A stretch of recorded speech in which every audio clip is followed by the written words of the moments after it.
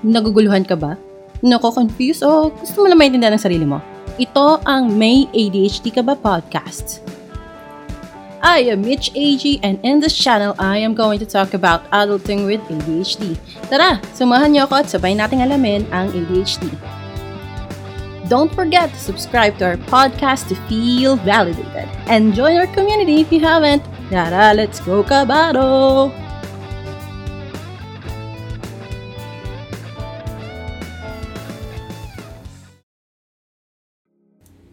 Good morning, everyone.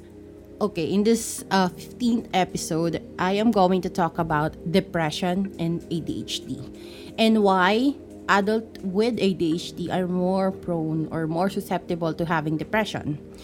Okay, just a trigger warning. I might say some things here that can trigger you, and also if you have suicidal thoughts, please seek immediate help. Meron po tayong mga mental health first aids and CMH, and please reach out to a friend if you're having suicidal tendencies, and please take care of yourself better, okay? Alright, so to start off this episode, actually kahapon, I was trying my best to watch a lot of videos, YouTube videos, just to refresh my knowledge about depression. And I have happened to stumble upon Dr. Berkeley's video that says that ADHD is primarily a problem of emotional dysregulation more than a problem of focus. And I totally agree with him, because for most of my life, I have been suffering with emotional dysregulation.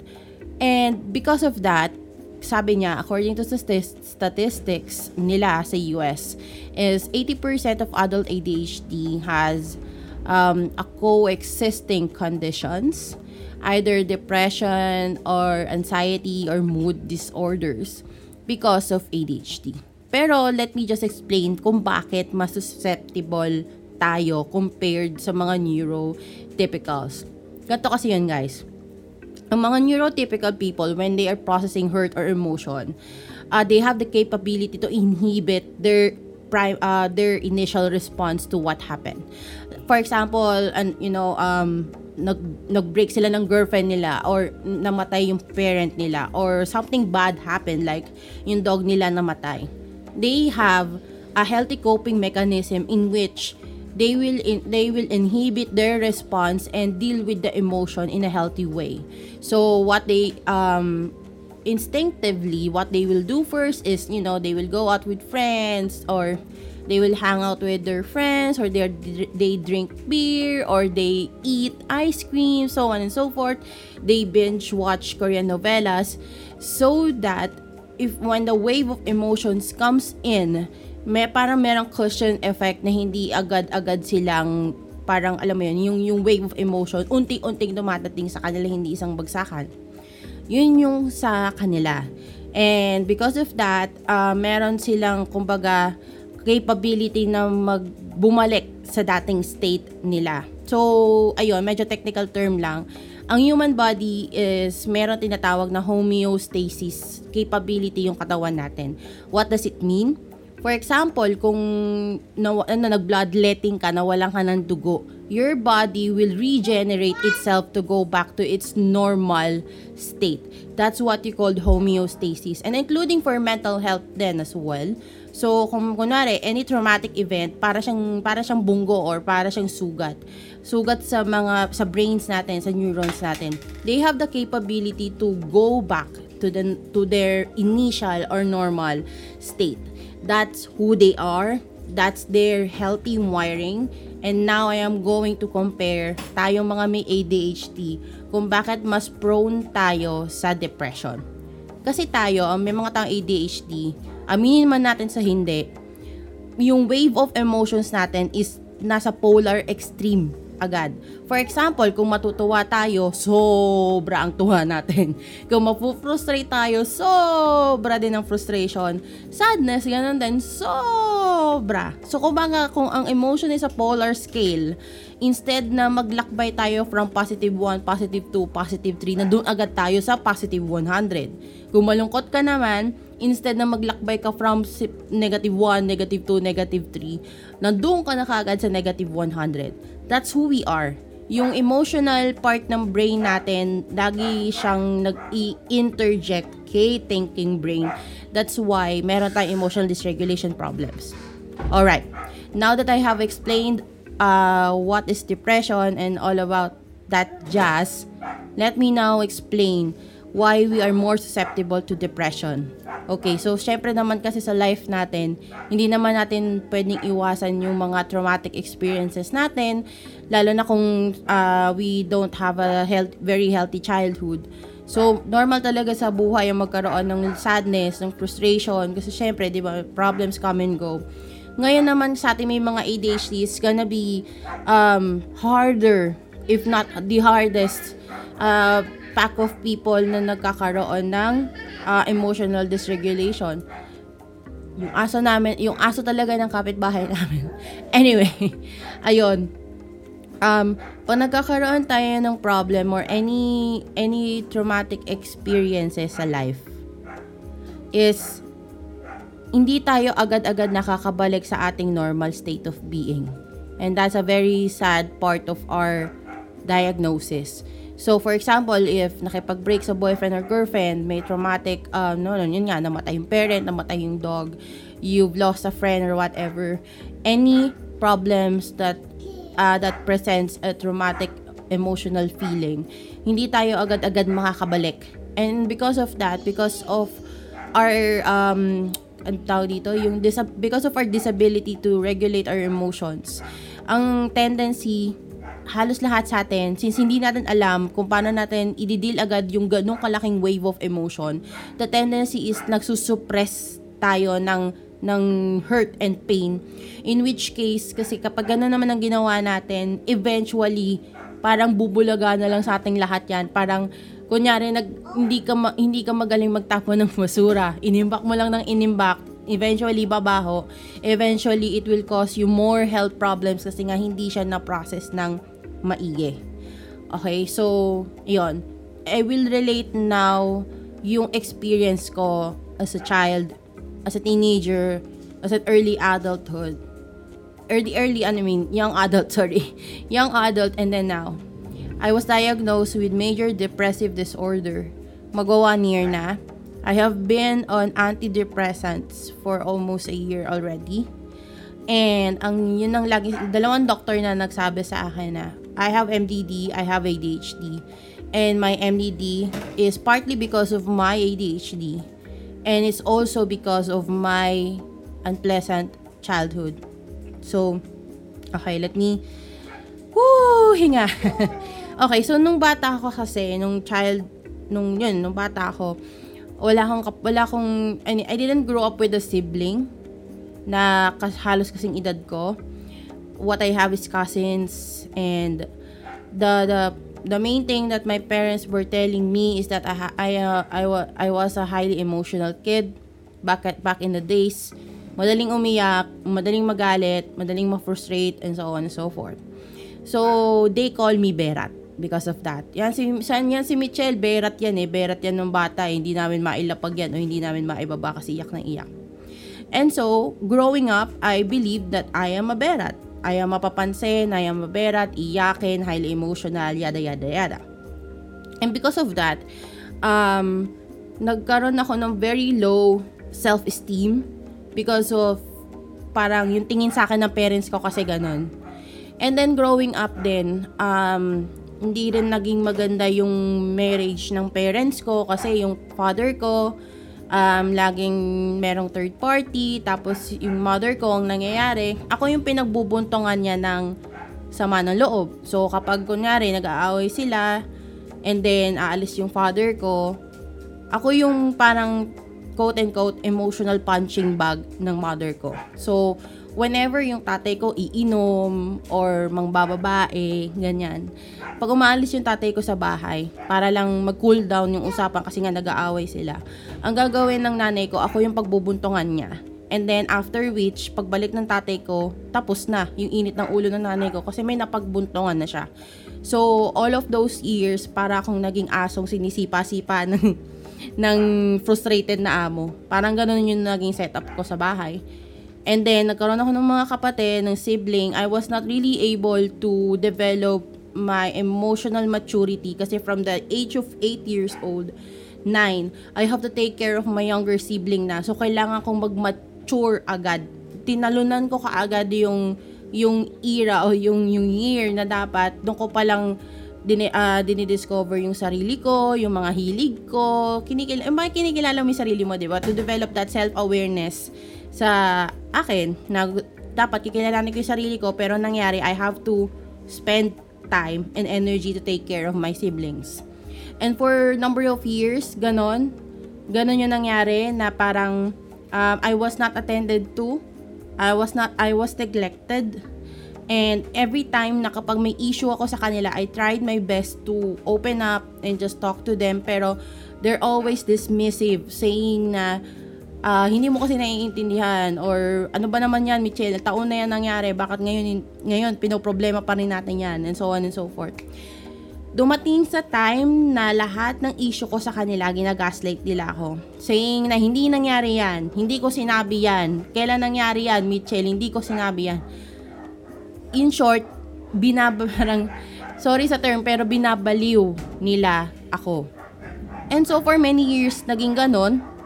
Hindi lang sa parents, actually, pati sa cousins, naging parang subject ako of ridicule, binuli ako, saying na hindi daw ako kasi matalino, bobo daw ako, bakit daw ako nasa last section, sila nasa star section, etc. And then it was very hard for me, kasi parang syempre, di ba, pag bata ka, mas papaniwalaan mo yung sinasabi ng mas nakakatanda sa'yo, or yung mga taong nasa paligid mo kung sino ka. Kasi wala ka pang healthy sense of yourself.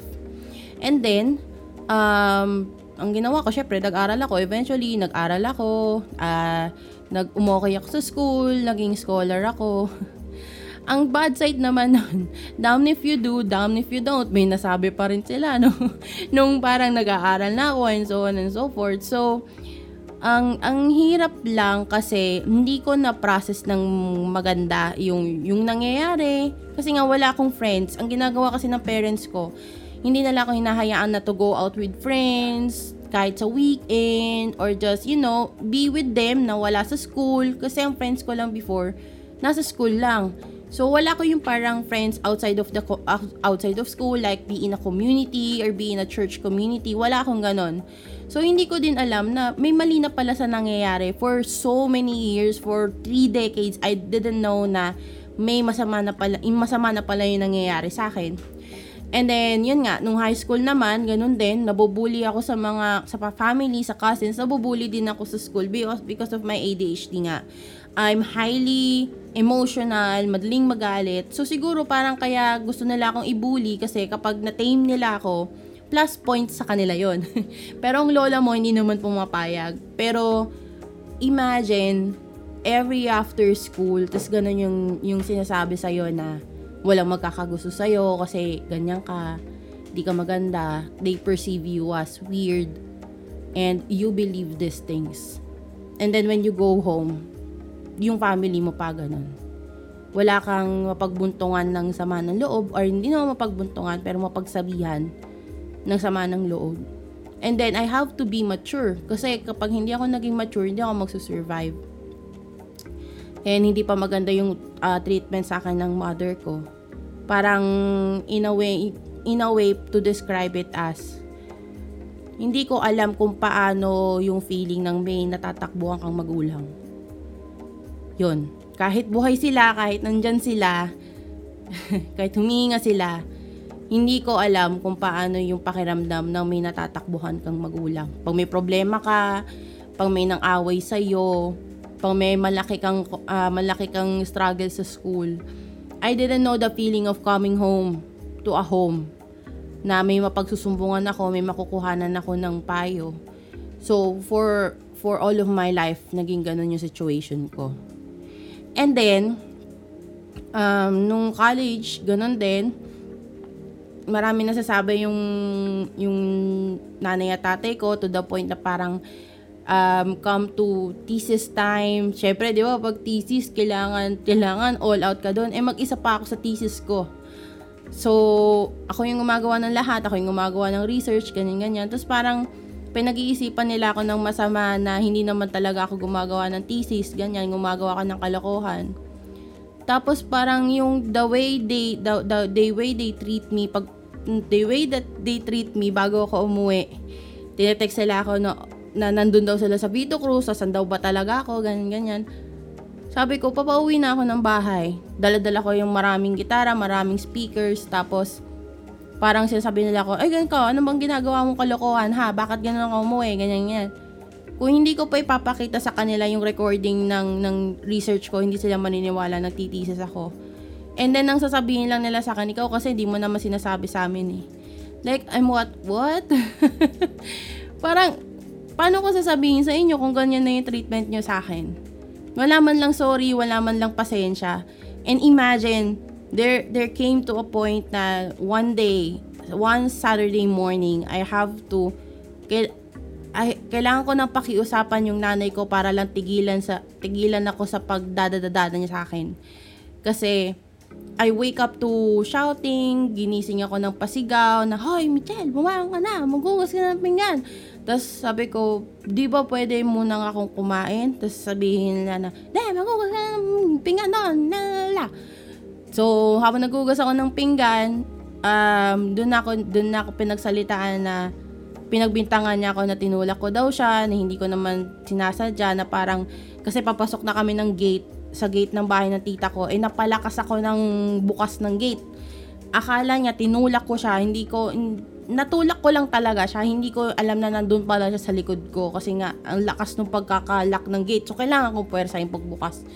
Yun, sinasabi niya na, tinulak mo ako, wala ka ng galang, Pero remember ha, this is the night before. Hindi to yung nangyari nung araw na yun. This is night before. This is the morning, afternoon. And then, dun niya ako pinagsalitaan. Kung dumating sa point na, kailangan ko na makiusap na, pwede bang mamaya mo na ako pagsalitaan? Kasi, meron pa akong 4 na business plan papers na kailangan kong tapusin, kailangan kong ipasa. And, ginagawa ko yung business papers ko nang umiiyak. Kasi wala akong choice. Hindi ako pwedeng humiga at umiyak at magmukmuk. Kailangan kong matapos yon kasi wala namang sasalo sa akin kapag bumagsak ako. Nung college ako kasi, working and I was working and a scholar. Kaya kapag bumagsak ako, wala namang ibang sasalo sa akin. Wala namang ibang pwede magpaaral sa akin. So, yun yung maraming mga time sa buhay ko na iniisip ko na hindi ako pwedeng mag-fail. Kasi kapag nag-fail ako, walang ibang sasalo sa akin. Yun. So, yun hanggang sa kagraduate na ako ng college. Nung graduate ako, di man lang ako pinaganda. Tapos, nung kumikita na ako ng pera, bumait. Bumait naman nung kumikita na ako ng pera. Pero yung pakiramdam kasi na mabait lang sa'yo kasi may kailangan. And until now. And then, nung nagpakasal na ako, hindi kami nag-grand wedding kasi nga wala talagang tutulong. Feeling ko talaga para nakitira lang ako ganun. Tapos hanggang sa nanganak na ako, nagka-postpartum depression na ako, and then it all came back to me like a tsunami wave of emotions na nung tumira na ako sa isang space na may peace, may isang tao na nakakaintindi sa'yo, may isang tao na hinahahayaan kang humiga when you're not feeling okay. Doon na parang nakita ko na yung totoong state of emotion ko. Sabi ko nung dati sa therapist ko, pagod na akong magalit, pagod na akong magalit. Pagod na ako sa ganitong pakiramdam. And then, sabi pa nga niya nung una, hindi pa daw ako depressed kasi hindi pa daw ako yung hindi makatayo. Pero guys, the mere fact pala na you're suicidal, you have to take already the medicine kasi ang suicide pala, hindi yun yung parang naisip mo ngayon, gagawin mo ngayon. It's a continuum. It's a compounding effect. So, kapag naisip mo siya ng very, very light, for the following days, if it was not dealt with, if it was not treated, you don't have a support group, eventually you will take suicide. You will commit suicide. So, ayun, for siguro 2 months, I felt, parang okay na ako. Tapos, sumad-sumadsad ulit ako. And then, until such time na yun, na uminom na ako ng gamot. At this moment in time, kinakausap ko pa rin yung family ko, ganyan. Pero meron ng counting boundary kasi I came to understood what boundary is. Parang, actually, last year ko lang nalaman na yung ginagawa nila sa akin was emotional. It was a form of emotional abuse, neglect in childhood. And then, it's a slow process of accepting. It's a slow process of dealing and healing. And then, those last year, kinakausap ko pa rin sila, pero may boundaries na. Pero, ganun pala kapag ininhibit mo or natutunan mong wag nang mag-react because of my ADHD nga. Nung natutunan ko wag mag-react, doon ko lalo nakita kung ano ba talaga yung turing nila. In short, hindi nila ako tinuring na hindi nila ako tinuring as a human with respect. Walang respeto. Pag-iisipan ka ng kung ano-ano, pagsasabihan ka ng kung ano-ano when they feel like it, and then when you approach them, they will say na wala nangyari. And up until now, they don't recognize what they are saying about me, how they talk to me. Pero alam niyo yon, guys, yung last moment na pinagsalitaan na nila ako, sinave ko na yung text. Pruweba na may sinabi sila sa akin. Sabi nga ng husband ko, kailangan mo pa ba dumating sa point na isi-save mo yung text nila para lang sabihin mo sa sarili mo na yes, it really happened. Ganon, guys, na ginagaslight nila ako big time. Hindi nila maamin sa sarili nila na sabi nila yon. Sasabihin nila na gawa-gawa ko lang daw yon, gawa-gawa lang daw ng memory ko yon, gawa-gawa lang daw ng isip ko yon. Nasabi ko nga sa asawa ko, kung wala siya doon at narinig din niya yung mga nasabi sa akin dati, maniniwala ako sa mga magulang ko na wala silang sinabi. Ganun na, guys, na parang binaliw talaga ng sadya. Yon. Tapos, ngayon, I am not really talking to them kasi umabot na ako, yung depression ko, umabot na sa hindi na ako makatayo sa umaga, manhid na yung mukha ko. It took me almost a month just to go back doon sa state na may gana na akong maglinis, may gana na akong maligo, ganyan, may gana na akong magilamos. And yung gamot na lang talaga literally ang bumubuhay sa akin at the time. No, parang, wow, yung depression ko, umabot na pala sa point na hindi ko na naaamoy yung sofa namin, mabaho na, kasi hindi ko nga malinis, hindi ko na nalilinis. Yung bahay namin, medyo smelly na, di kasi na kasi nakakapag-map. Dumabot na ako sa ganung point na parang ang focus na lang ng utak ko is huminga. Huminga ka. Kasi kailangan huminga. Na feeling ko, one morning nga sabi ko sa asawa ko, pagising ko na, feeling ko pati yung puso ko ayaw nang tumibok. Kasi nga ang bigat na ng dibdib ko, bigat na nga ng katawan ko, ganyan. Ayun. Pero hindi na ako suicidal nung moment na yun. So, thank God sa prayers din talaga sa gamot. Pero yung katawan ko talagang depressed. So, yung ADHD ko, actually, matagal na pala ako may simptomas nun. Pero dahil nga sa childhood neglect, hindi nila ako pinatignan. Hindi nila ako pinatignan sa developmental pediatrician, ganyan. Sabi sa akin, late na ako nagsalita. At the age of 4 na ako nagsalita. And then, meron din ako learning, parang slow ako matuto, ganyan. And then, ayun, na parang pinalalayas pa ako noon pag di ko magets yung math. Pinalayas ako kasi ang bobo ko daw. Kasi ba't di daw ako matuto-tuto ng math. Yun. Meron na akong simptomas noon. Hindi nila ako pinatingnan. And then now, I am facing every pain that I have. I mean, sabi ng doktor ko, ang numerong unong bilin niya na ngayon is bawal na ako matrigger ulit. Kasi guys, nung pinag-aaralan ko yung kondisyon ng depression sa ADHD, pag hinayaan mo pa daw na matrigger ka ulit, baka yung next time hindi mo nakayanin. That's how it is. From one depressive episode to another, it will cause several scars, physiological scars in your brain. So, kaya hindi mo masisigurado na by the next time, kakayanin mo pa. Ganon yung nangyari sa akin. From one depressive episode to another, ganyan. Dumalala na siya. And actually, last year nagkaroon din ako, pero hindi ganito kalala.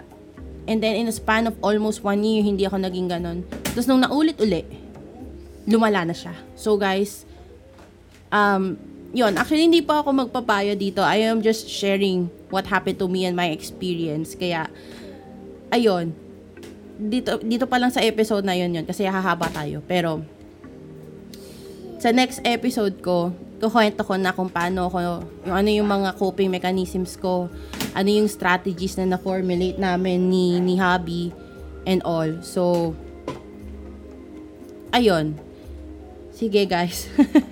Masyado nang humaba, pero tune in to the next one. Most probably I will publish it after the event na. And yeah, thank you so much for listening. And please, if you need help, please seek help. I will paste the contact details of the NCMH below, the contact center, the first aid for mental health. So, ayun. Thank you so much, guys.